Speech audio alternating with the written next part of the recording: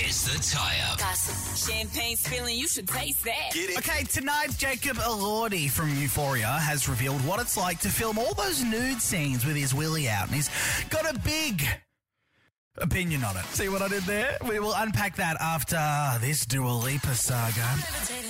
Yeah, UK pop star Dua Lipa. She's been on this show many times. I love her, but she is in some legal trouble, it would seem. So a reggae band has sued her for plagiarism. So this is Dua Lipa's song Levitating, right? I've played it a million times. It's a great song. You want me, I want you, baby. My sugar boo, I'm levitating. The Milky Way, we're renegading. Yeah, yeah. Nice. It's a classic. Very good song. Then, here is Florida-based reggae band Arctical Sound System song from 2017. This is Live Your Life. All day, all night, party till sunrise now. Don't stop I don't know. Can we like mix them together, please, DJ? Can we make them like one song? There we go. That's nice. moonlight. You're my starlight. Yeah.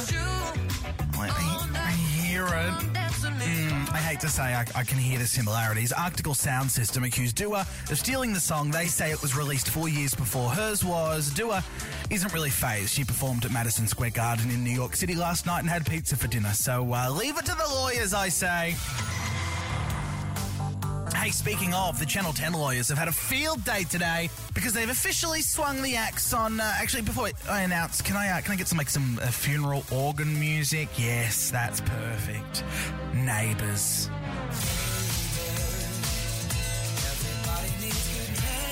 It's officially getting axed. Neighbours is gone. You may remember a couple of weeks ago I broke the news that Neighbours was getting cancelled because the UK broadcaster was pulling all the funding from it. Well, Network 10 and Fremantle, who's the show's producer, officially confirmed the news today and said the final episode of the iconic show will be filmed in June. The writing staff have already written ahead. They're done. In a statement, they confirmed, "It is with sadness." Actually, I feel like they'd be British.